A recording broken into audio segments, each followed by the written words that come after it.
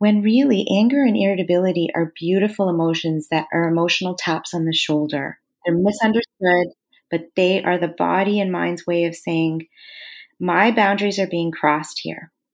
Too much is going on, and there's too little self-care happening.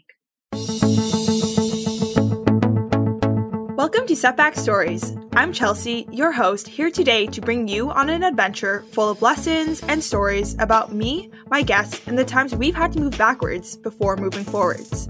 So, whether you're exercising, commuting to work, or have some free time, we hope you enjoy the episode.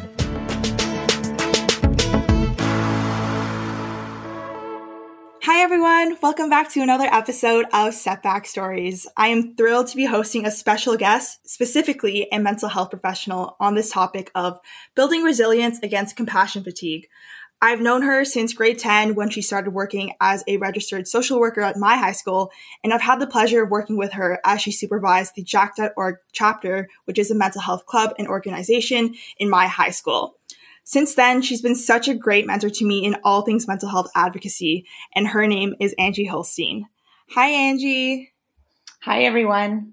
How are you? Doing well, hanging in there in these difficult times for all of us. For sure. Well, thank you so much for taking the time to be here today. I'm sure you're busy. No problem. I'm happy to be here. I'm happy to have you. So before we get started on today's topic of resiliency towards compassion fatigue, would you like to introduce yourself? That would be great. So I'm really happy to be here today talking about compassion fatigue. Right now, my work is as a practicing full-time psychotherapist in Toronto. My specialties are in trauma. So I'm working as an EMDR certified therapist. And as well, I have some specializations working with teens and a particular interest in South Asian mental health. I have, previous to this, had some work experience at a private girls' school and 11 years at the Center for Addiction and Mental Health, working with youth, children, and their families. That's awesome. I love hearing about people's journeys and career journeys. It just makes me so proud of everyone. And so thank you for that spiel. And if it's okay with you, I'm curious to know, how does your profession differ from other types of mental health professionals, such as like clinical counselors and psychologists? Because I find that when I'm talking to my friends, this is kind of a type of confusion that comes up. Yeah, that's a great question, actually.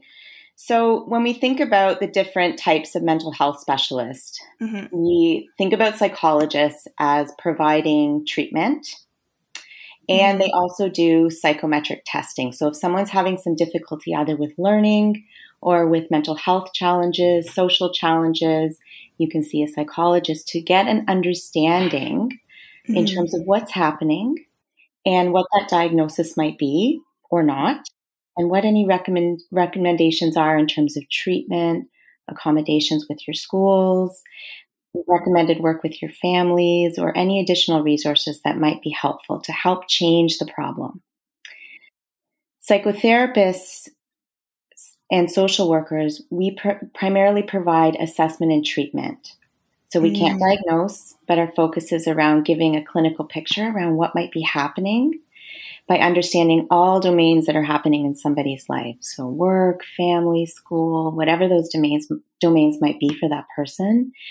And then providing the treatment. So treatment being, some sort of therapy, helping people get connected, working with their families, again, with the effort of making things better. So whatever the problems are, how can we shift and make those better?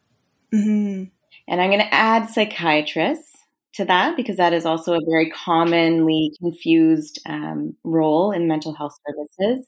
So again, psychiatrists are there as medical professionals to diagnose, and primarily they focus on medication management. So some psychiatrists do provide treatment, but their primary focus is assessment, diagnosis, and med management. That's awesome. It sounds like you all work together to help reach your patients' goals. That's right. Working together is really important in the mental health field. We should not be working in silos. We should be absolutely talking and working with each other so we can help someone get better. Yes, I love that collaborative approach. That's awesome. Mm-hmm. As I've mentioned, today we're talking about compassion fatigue. And the reason I chose this topic is because I've noticed that it's been popping up in the media more than ever now. I think the most obvious example is with COVID, of course. Mm-hmm. Doctors and nurses are burning out from taking care of their COVID patients day in and day out, even at nighttime. And even if we're not doctors, I think everyone can experience this phenomenon as long as they find themselves in a caretaking capacity. For example, I know me and my friends have sometimes find it overwhelming to practice allyship for marginalized communities, such as the Black Lives Matter movement or Stop Asian Hate movement. And, it does become overwhelming to see the sight of unfortunate news circulating around, Instagram or TV, even though we do want to help. And I would love to talk to you today about how we can, better take care of ourselves so that we can better show up for people when we do experience this phenomenon. And I figured that with the work that you do on a daily basis, I'm sure you've encountered this phenomenon in your career and that you have strategies to, combat it and prevent it. So my hope with today's episode is to equip people with tools to combat or increase their resilience towards compassion fatigue so that we can better show up for our communities. To get there, do you first mind defining what compassion fatigue is? I'm happy to. And I do want to add, Chelsea, that, the point about that we're all experiencing this in the pandemic is really important so that it moves the discussion beyond and in addition to healthcare providers or caregivers. Right. This is a global phenomenon right now because we're all caring for each other in so many more ways. Like we're caring for our families, our communities. We're bringing in trauma input. So when you talk about Black Lives Matter, Stop Asian Hate, all these initiatives, we're bringing in the stress and hardships of other people. For sure. And where does that stress and that trauma go? Right. So I really love that you frame that, right? So that this can be a topic that's applicable to everybody, because often it's considered a topic for only healthcare or people caregiving, say, elderly family members. Exactly. So I think it's good to sort of understand what compassion fatigue is. And I'm wondering if it's okay just to, talk a little bit about what compassion is, because it's a bit of a mystery. Yes, please. So if we think about compassion is something that we all need. We talk about compassion for others, but compassion for self is so important as well. Right. And compassion is this idea of being able to feel and acknowledge distress together with an action step that's oriented towards alleviating it. So can we identify pain and hardship within ourselves and self-soothe? Can we, and compassion, the act of that for other people is the idea that we are acknowledging and holding their stress and then wanting to alleviate it, to make it better. So it's the idea of suffering with, whether within or outside. And compassion, as hard as that sounds, it is the essence of how we get a sense of belonging, and it keeps us working together, and it actually brings peace. And again, we need this compassion in order to digest, really metabolize emotional pain and heal from it. So then when we think about compassion fatigue, it becomes the cost of caring, right? Because if we're absorbing trauma and hardships of other people and this emotional distress of other people, we're going to absorb this trauma. And often what happens is we don't have a plan to deal with it. We want to help. We want to help, be there. And we absorb. And without a plan, we just keep getting filled up. Like, where does the release come from?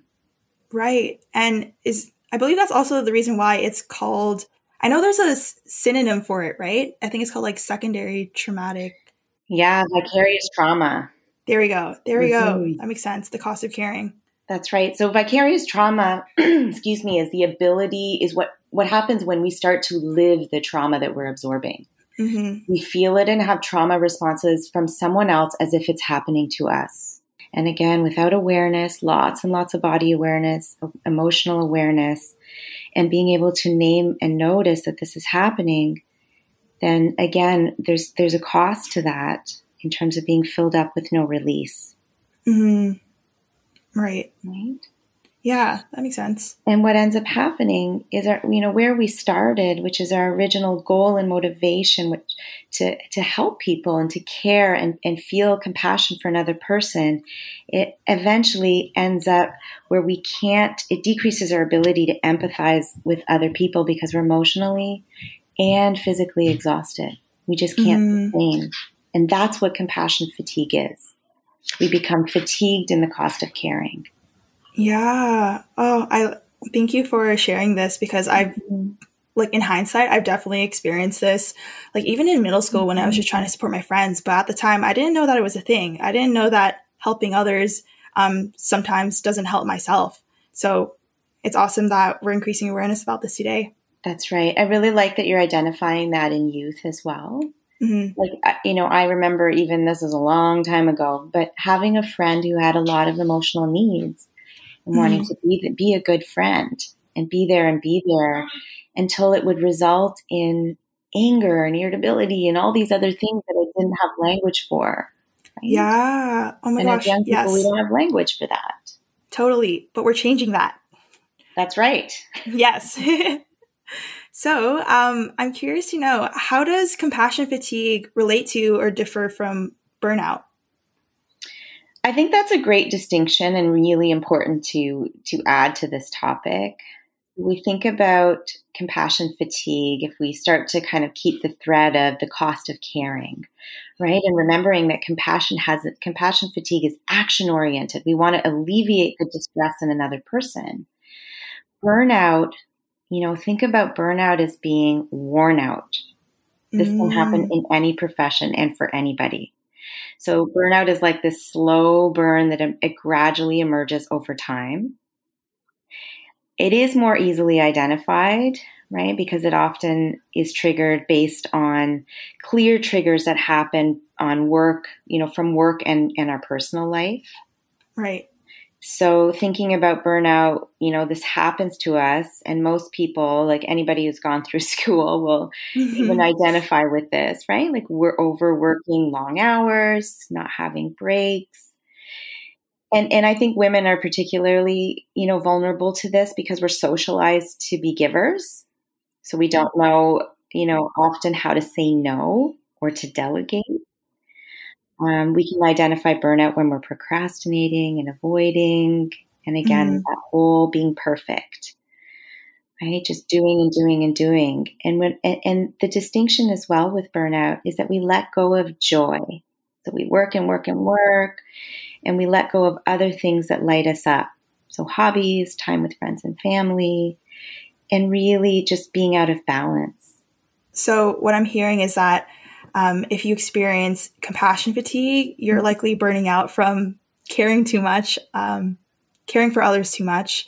But you don't necessarily have to experience compassion fatigue if you're burning out, from school or work. That's right. They can be two separate things, right?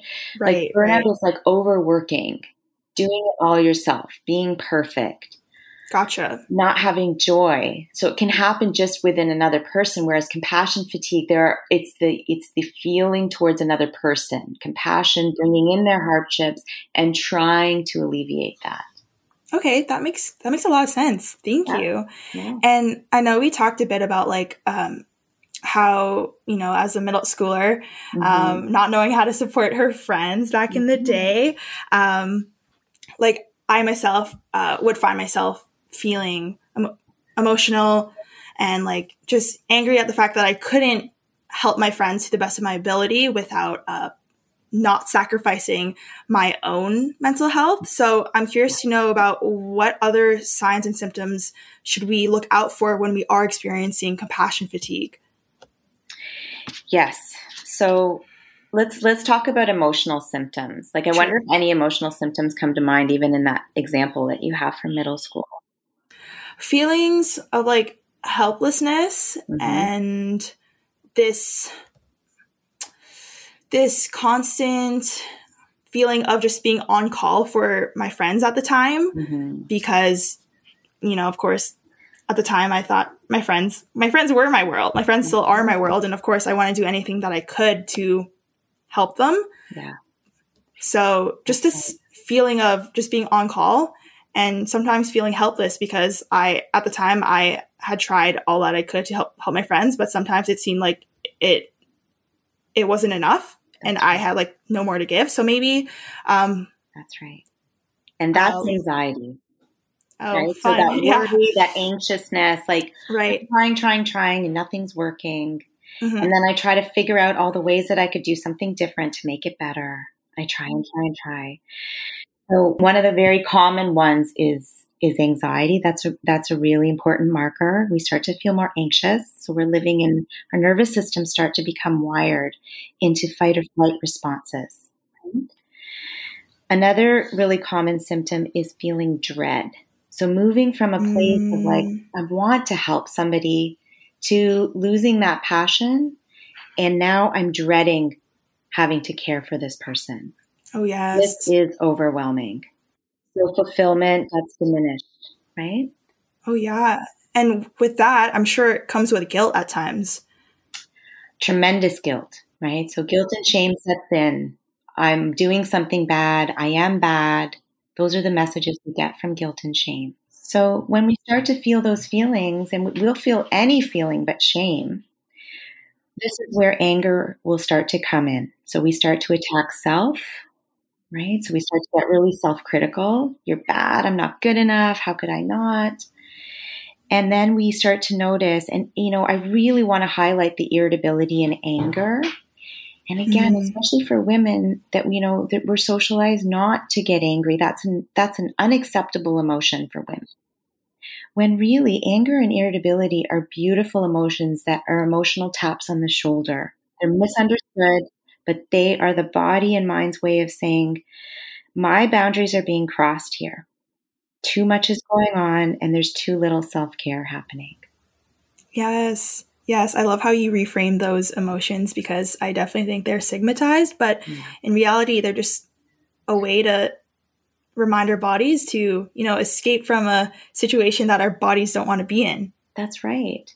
That's right. So if we can look at emotional symptoms as taps on the shoulder, instead of becoming terrified that they're here, what are these emotional states trying to tell us? In terms of either burnout or compassion fatigue. These are very common symptoms for compassion fatigue. And then the body will give you messages as well, right? So when we think about symptoms, they're just messages from the body that something needs attention.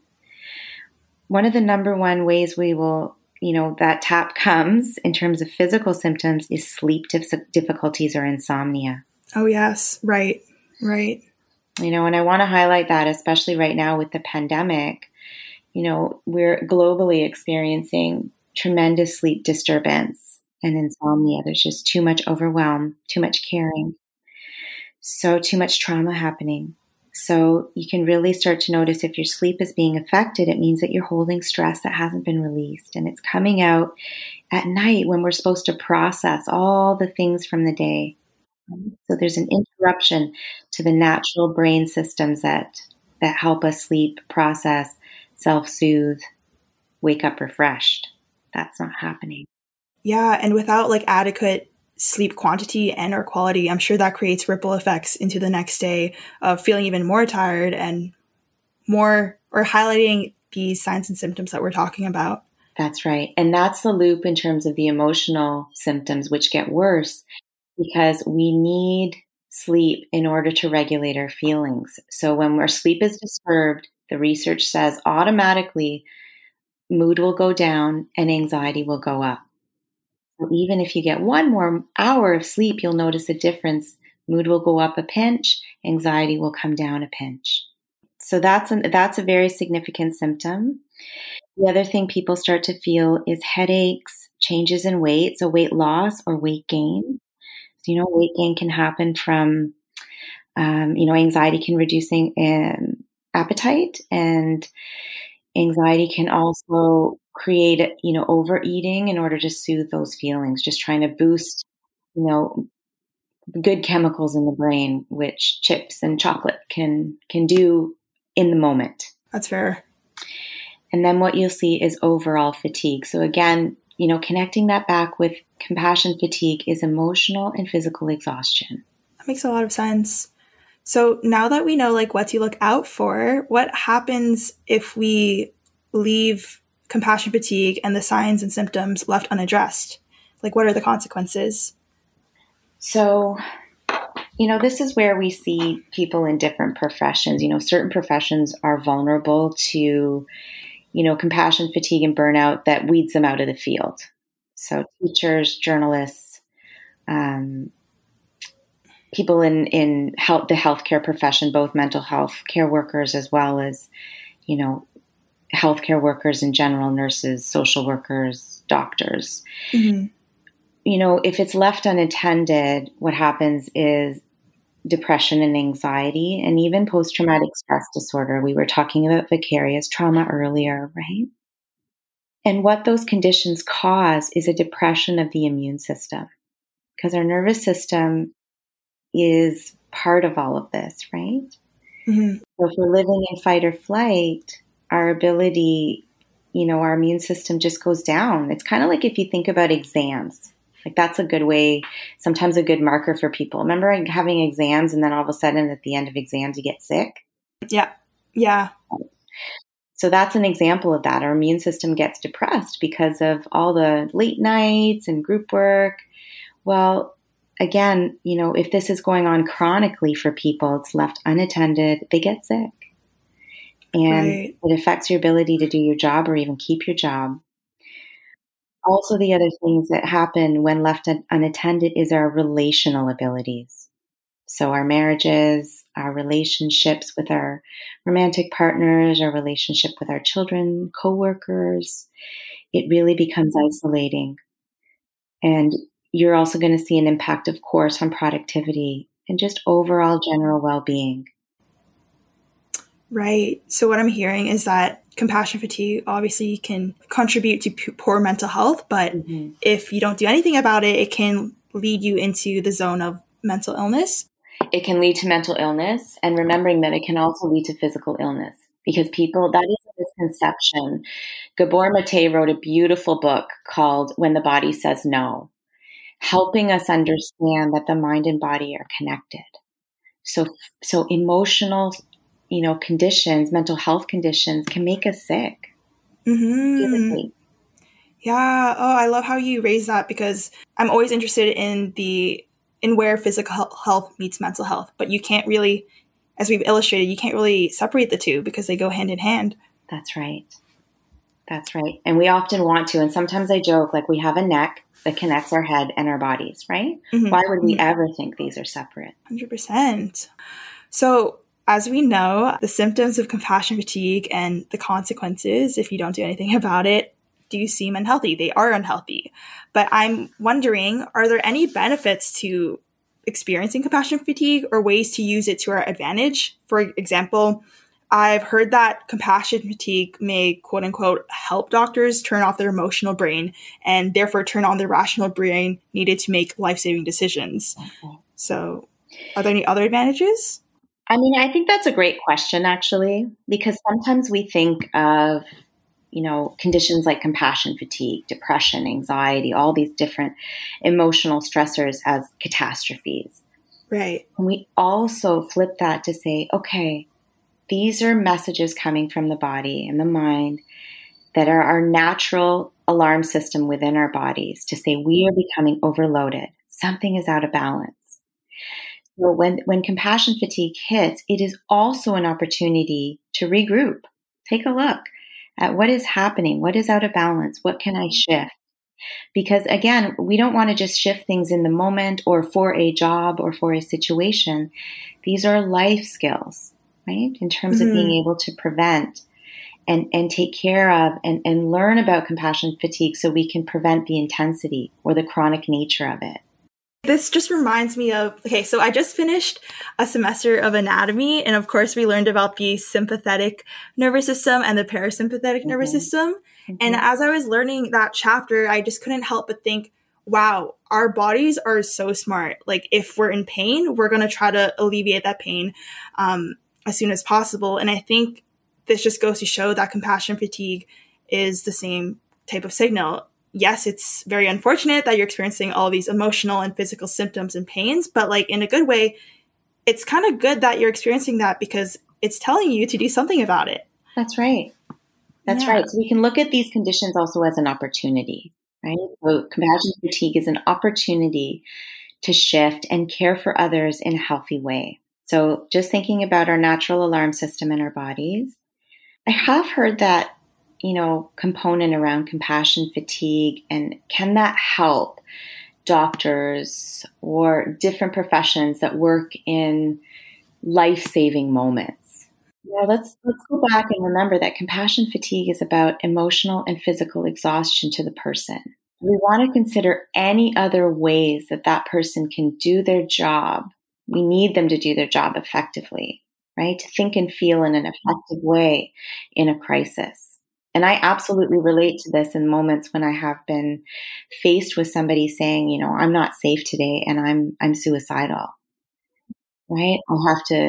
My alarm system blazes. I got to take some breaths.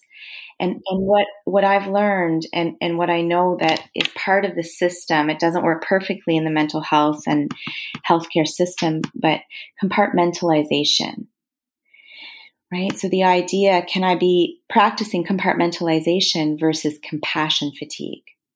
So can I suspend my emotions for a moment in order to do my job, focus on my job, as long as I come back to that stress and that trauma later? So for example, when I worked in the inpatient unit at CAMH, we had a practice, and again, it wasn't perfect, but it was absolutely set up for us that after there was crisis, if there was violence or someone was suicidal or there'd been trauma on the unit, we would debrief together so we could be together and hold in a compassionate stance what had happened, how it affected us, so that we could release and debrief that stress and trauma. I love that strategy. So yeah. I really encourage a difference between, allowing burnout to happen for compassion fatigue happening for doctors versus intentionally suspending the experience and trauma that they're having in that moment, that they need to do their job, but make sure you come back to it after. That's the difference. Yeah. Oh, yeah. I love that distinction. That makes so much sense. Mm-hmm. Yeah, because if you want to make life-saving decisions, you and your mind, your body and your mind have to be physically present, and that right. They have to be energized. That's right. And we think about compassion fatigue again, that it actually affects empathy, right? The ability to empathize and feel another person's feelings. Well, we want our healthcare providers to feel another person's feelings because healing happens with the relationship, right? That's part of it. So again, we want to safeguard that and be able to help healthcare practitioners find tools that they can compartmentalize, save a life, but they need caring afterwards. Right. Yeah. Oh, I like this idea of compartmentalizing. I haven't really heard it before. Mm-hmm. Earlier, I wanted to ask you, what is the difference between compassion and empathy in your opinion or in your words? So that's a really, really important question. And I'm glad we're coming back to that. So again, remember at the beginning, we talked about compassion having an action, right? A desire to alleviate, feeling the feeling and wanting to alleviate that in another person. Empathy is the ability to relate to another person's pain as if it's your own. Like I can feel the feeling within you, but it doesn't have the action component. Yeah. And that's why empaths are actually really vulnerable to compassion fatigue if they don't have a plan to manage it, because they feel and feel and feel until it starts to become tiring, right? Right. So the actionable item is a way of them releasing all that emotional work. That's right. So they feel like they're caring and helping by, helping that other person. Just like you said in middle school, you would talk to your friends and think about solutions and try to be there, right? It's got an action to it. Wow. This makes so much sense now. Mm-hmm. Thank you. Because I've always thought they were interchangeable, but that tiny but significant distinction is huge. Yeah. So now we know what compassion fatigue is. Let's talk about ways we can combat it or prevent it. Absolutely. So why don't we talk about the reset first? So okay. Yes, taking please. all, sort of understanding, because we need to understand what this is in order to identify it. And it's hard to identify it when we're in it. It's really hard. So, again, this is such an important topic because it generates awareness. What are the ways that I can identify this condition happening to me? And again, there are very manageable ways to reset, right? So looking at these symptoms as an opportunity to reset. So I know we talk a lot about this analogy of, the airplane analogy. Sometimes it gets a bit overused, but I think for a reason, because it's so wise in terms of, if we've ever been on an airplane and we've been prompted that if in the event that the oxygen masks drop, who do we put an oxygen mask on first? Ourselves. That's right. So we need to put the oxygen mask on ourselves before we can ever put that on for another person. And that benefits everybody. That saves lives for everybody in that moment. Exactly. Same thing when we're taking care of ourselves and we're wanting to care for other people.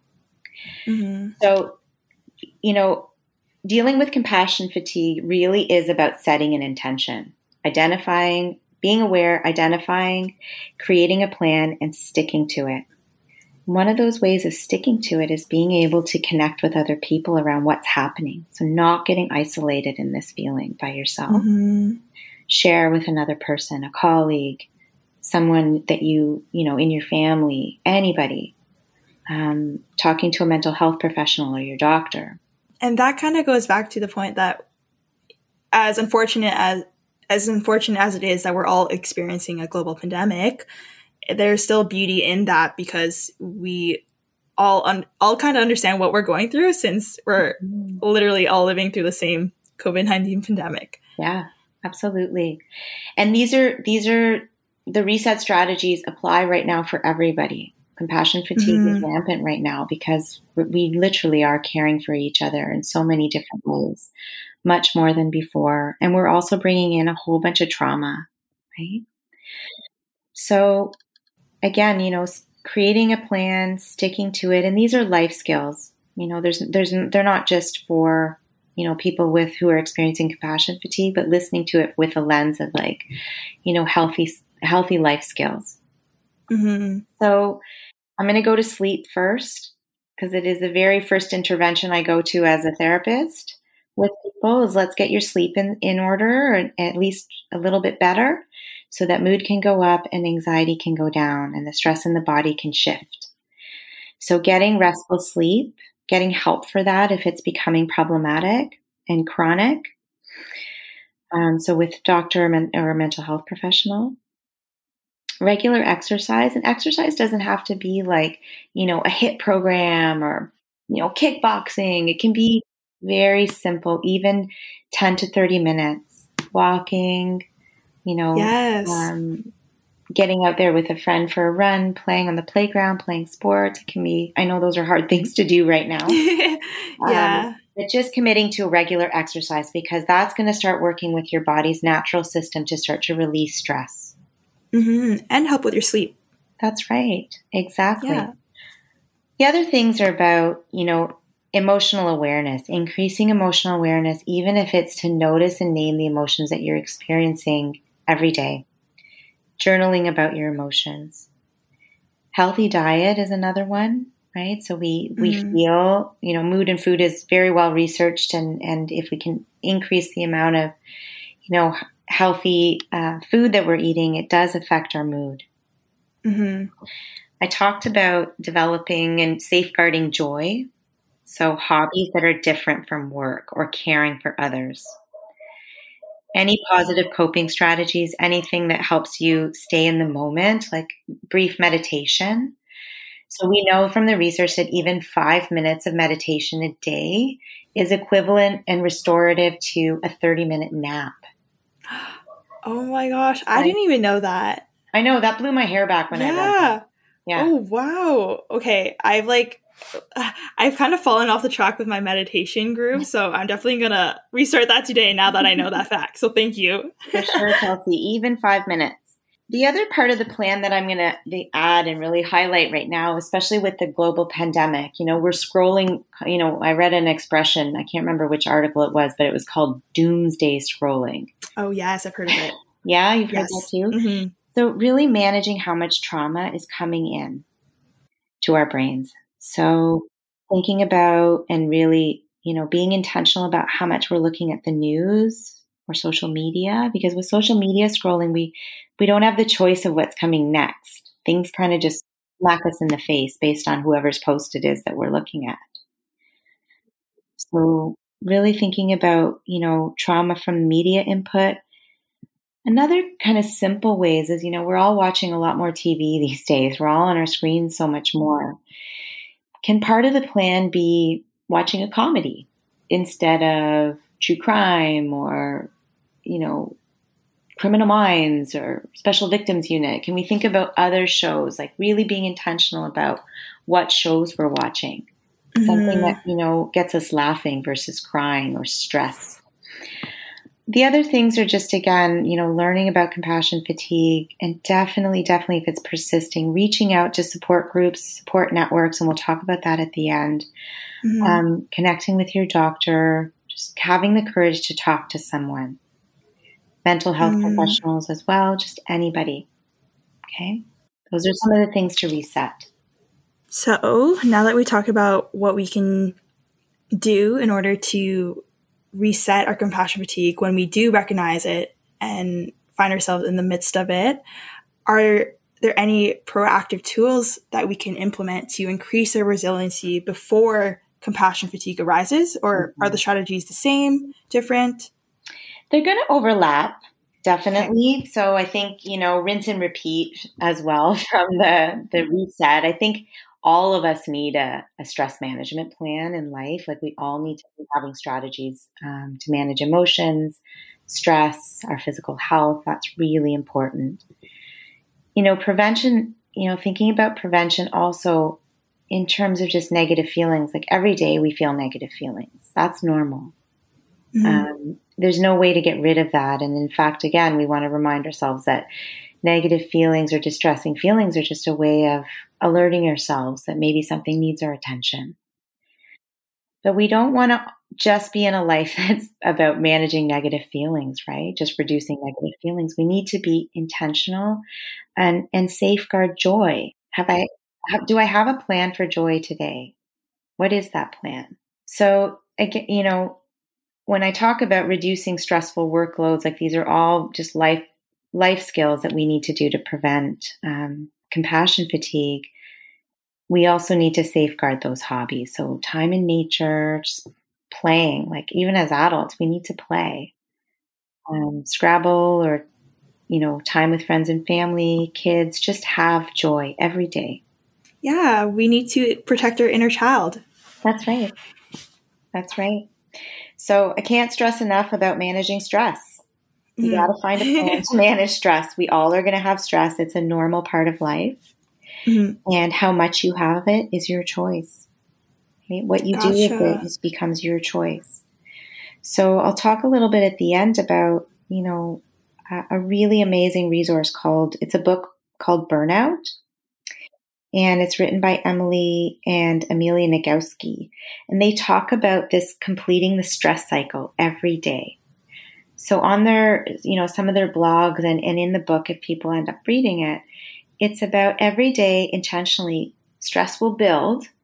How do we release it from the body?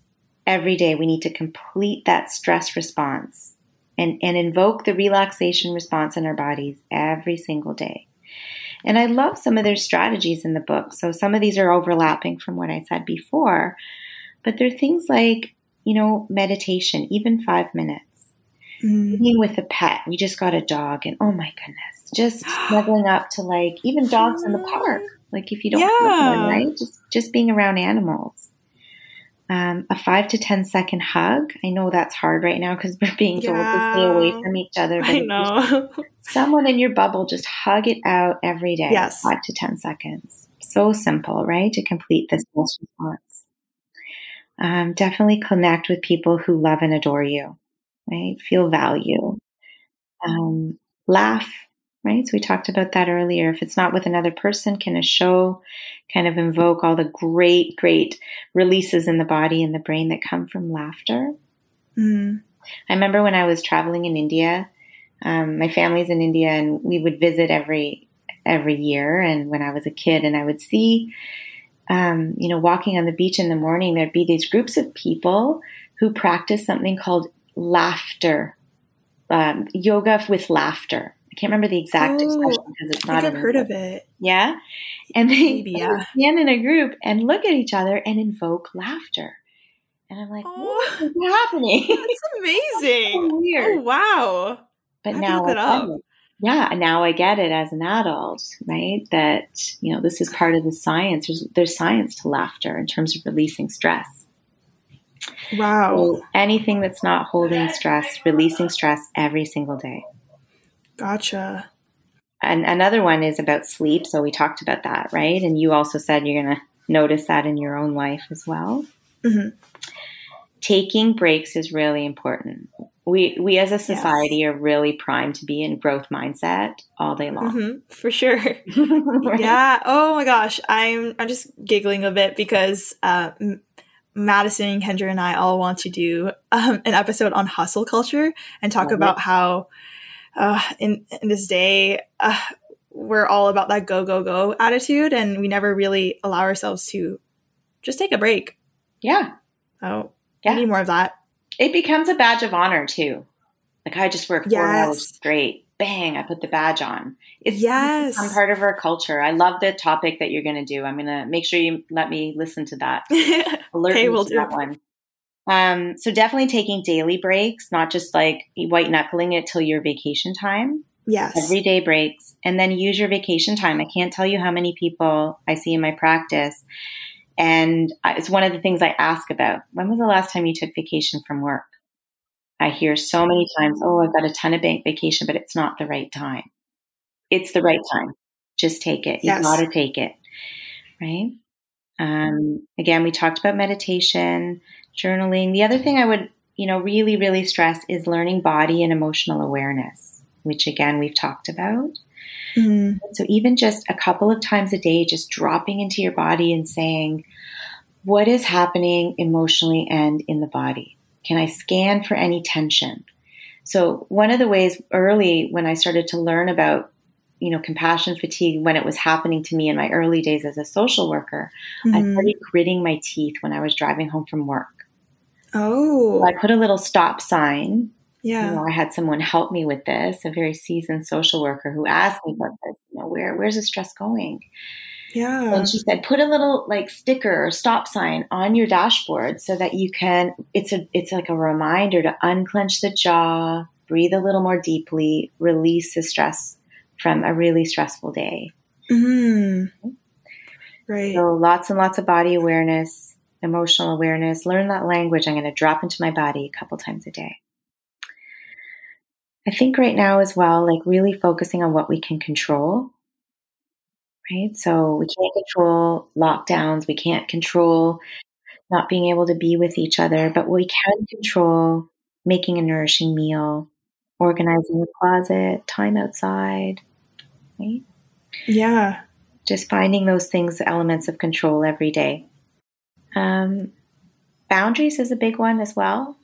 So really learning healthy boundaries as well as for women. We're particularly susceptible to this because we're taught to just give and give and give, sort of socially primed for that. So really learn how to say yes, no, and later, and don't get overloaded and accept anger and irritability when they come because it's just a sign that your boundaries are being crossed.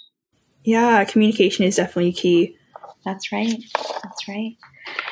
So those are some of generally the ways I think prevention can happen. Over caring for people, like when we feel like we got to be there for everybody, maybe shifting some of that up to feeling satisfied with caring for other people by maybe smaller acts of kindness instead of sort of being there, feeling people's feelings and absorbing them too much and trying to help too much. Just taking an inventory of that. See if there can be satisfaction in just those small things, maybe helping a neighbor out or shoveling a driveway, things that don't have an ongoing nature. That's important to notice. Mm-hmm, because those small actions will build up. They do build up. I feel like I've learned so many tools and strategies just in this moment, and I'm so excited to implement them into my daily routine. Do you have anything else that you would like to add that we haven't covered so far? Or are there any resources that you'd like to mention or shout out?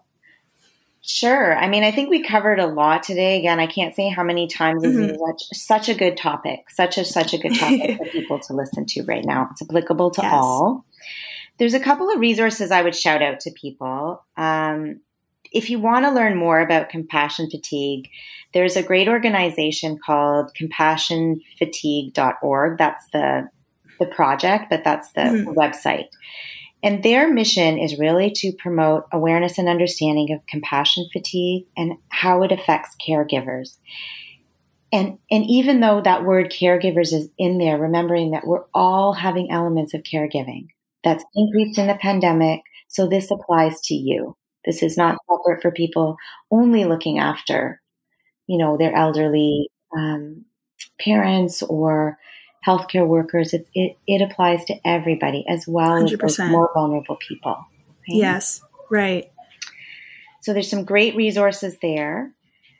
I'd also, give a shout out to this book, Burnout. I really liked it reading it just as a woman, and a mom. I'm a mom of 3 lovely children, and my caregiving kind of extends in lots of different ways as a daughter, a mother, a wife.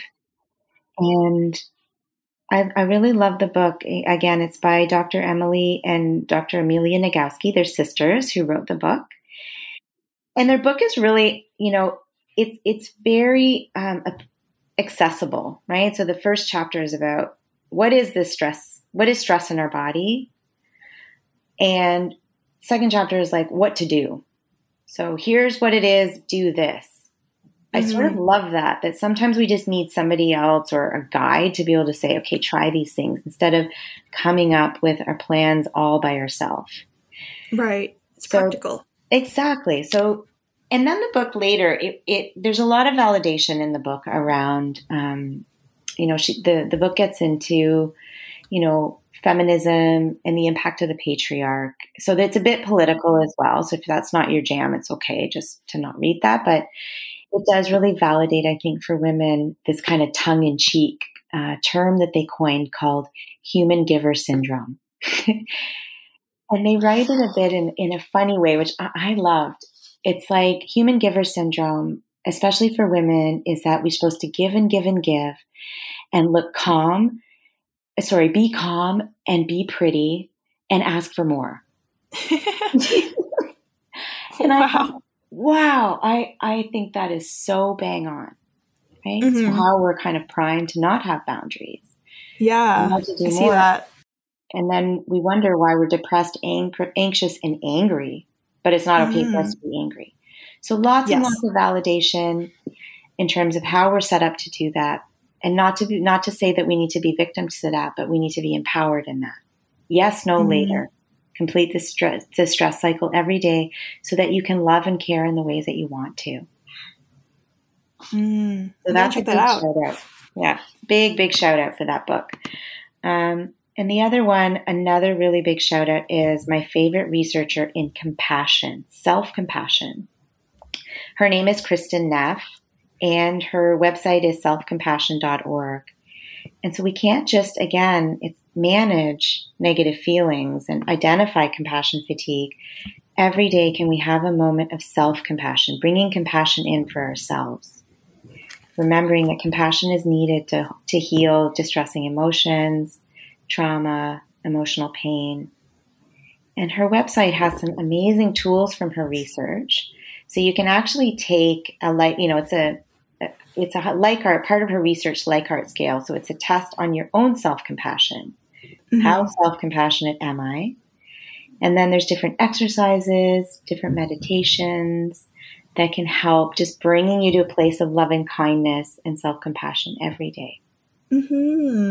I love that we're talking about self-compassion because yes, you can tell me to try out all these tools, but I'm sure that not all these strategies are going to work for me and that it's going to be, a ride or a challenge or a journey to find out which of these tricks that you've just taught us all works for me, and that it's okay if I like make mistakes in doing so.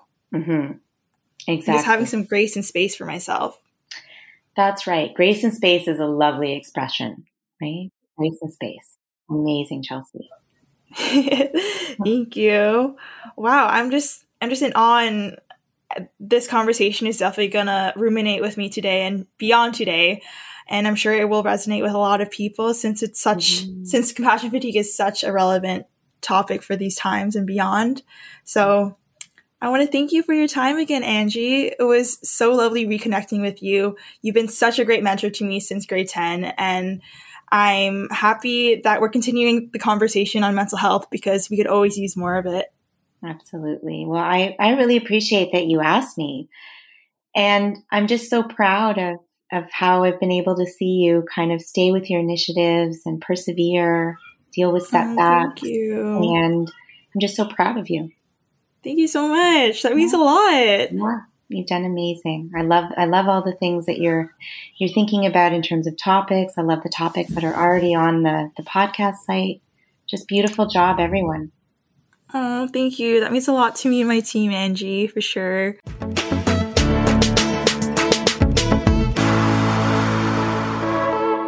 With so much going on in the world, this was a much-needed episode with psychotherapist Angie Holstein. There is a lot to unpack, so let's dive right into the takeaways. Number 1, let's talk about compassion. As Angie mentioned, compassion is the ability to feel and acknowledge the distress of another person. Unlike empathy, compassion is accompanied by an action step to relieve such distress. Consequently, compassion fatigue arises when we continue to attend to others at the expense of our own health.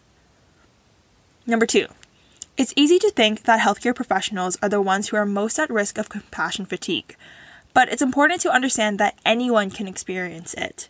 Acknowledging that we are all vulnerable to compassion fatigue is the first step to recognizing the signs and symptoms in ourselves. Number 3, compassion fatigue can show up both emotionally and physically. Emotionally, we might feel anxious, angry, irritable, dreadful, guilty, or shameful. Physically, we might experience sleep difficulties, headaches, weight loss and/or gain, and fatigue. Of course, this isn't an exhaustive list and may differ across people and situations. If left unaddressed, our immune systems can weaken and render us susceptible to mental and/or physical illnesses. Number 4, while these symptoms are unpleasant, it's comforting to reframe them as taps on the shoulder, as Angie puts it. Symptoms are just our body's way of telling us to take a step back and take care of ourselves. Number 5, practicing everyday healthy life skills helps us become more resilient to compassion fatigue and act as reset strategies.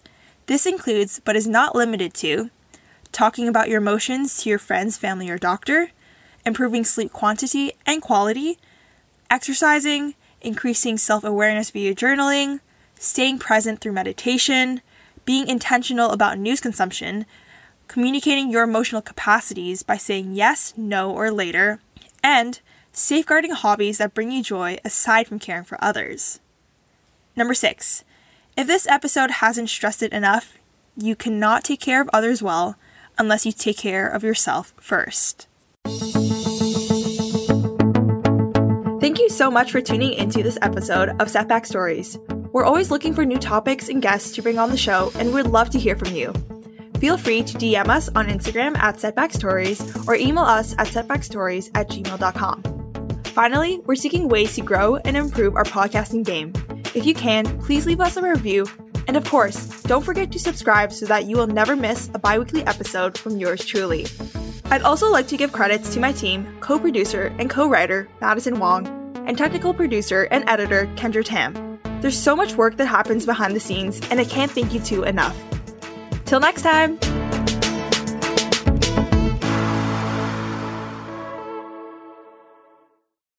Hi there, this is Kendra, the editor of this podcast. Welcome to the end of the episode. If you're a regular listener, you'll know that we usually have a blooper here, but we didn't actually have any bloopers this episode, so I didn't really have anything to put here. But I did have to cut out a lot of Chelsea's minimum encouragers, like her, yeah, right, because she was doing a lot this episode and it was kind of becoming a bit much. So instead of a blooper, I've compiled like 30 seconds of no encouragers from just like the first 8-ish minutes of the recording. So yeah, enjoy. Right. Right. Right. Right. Right. True.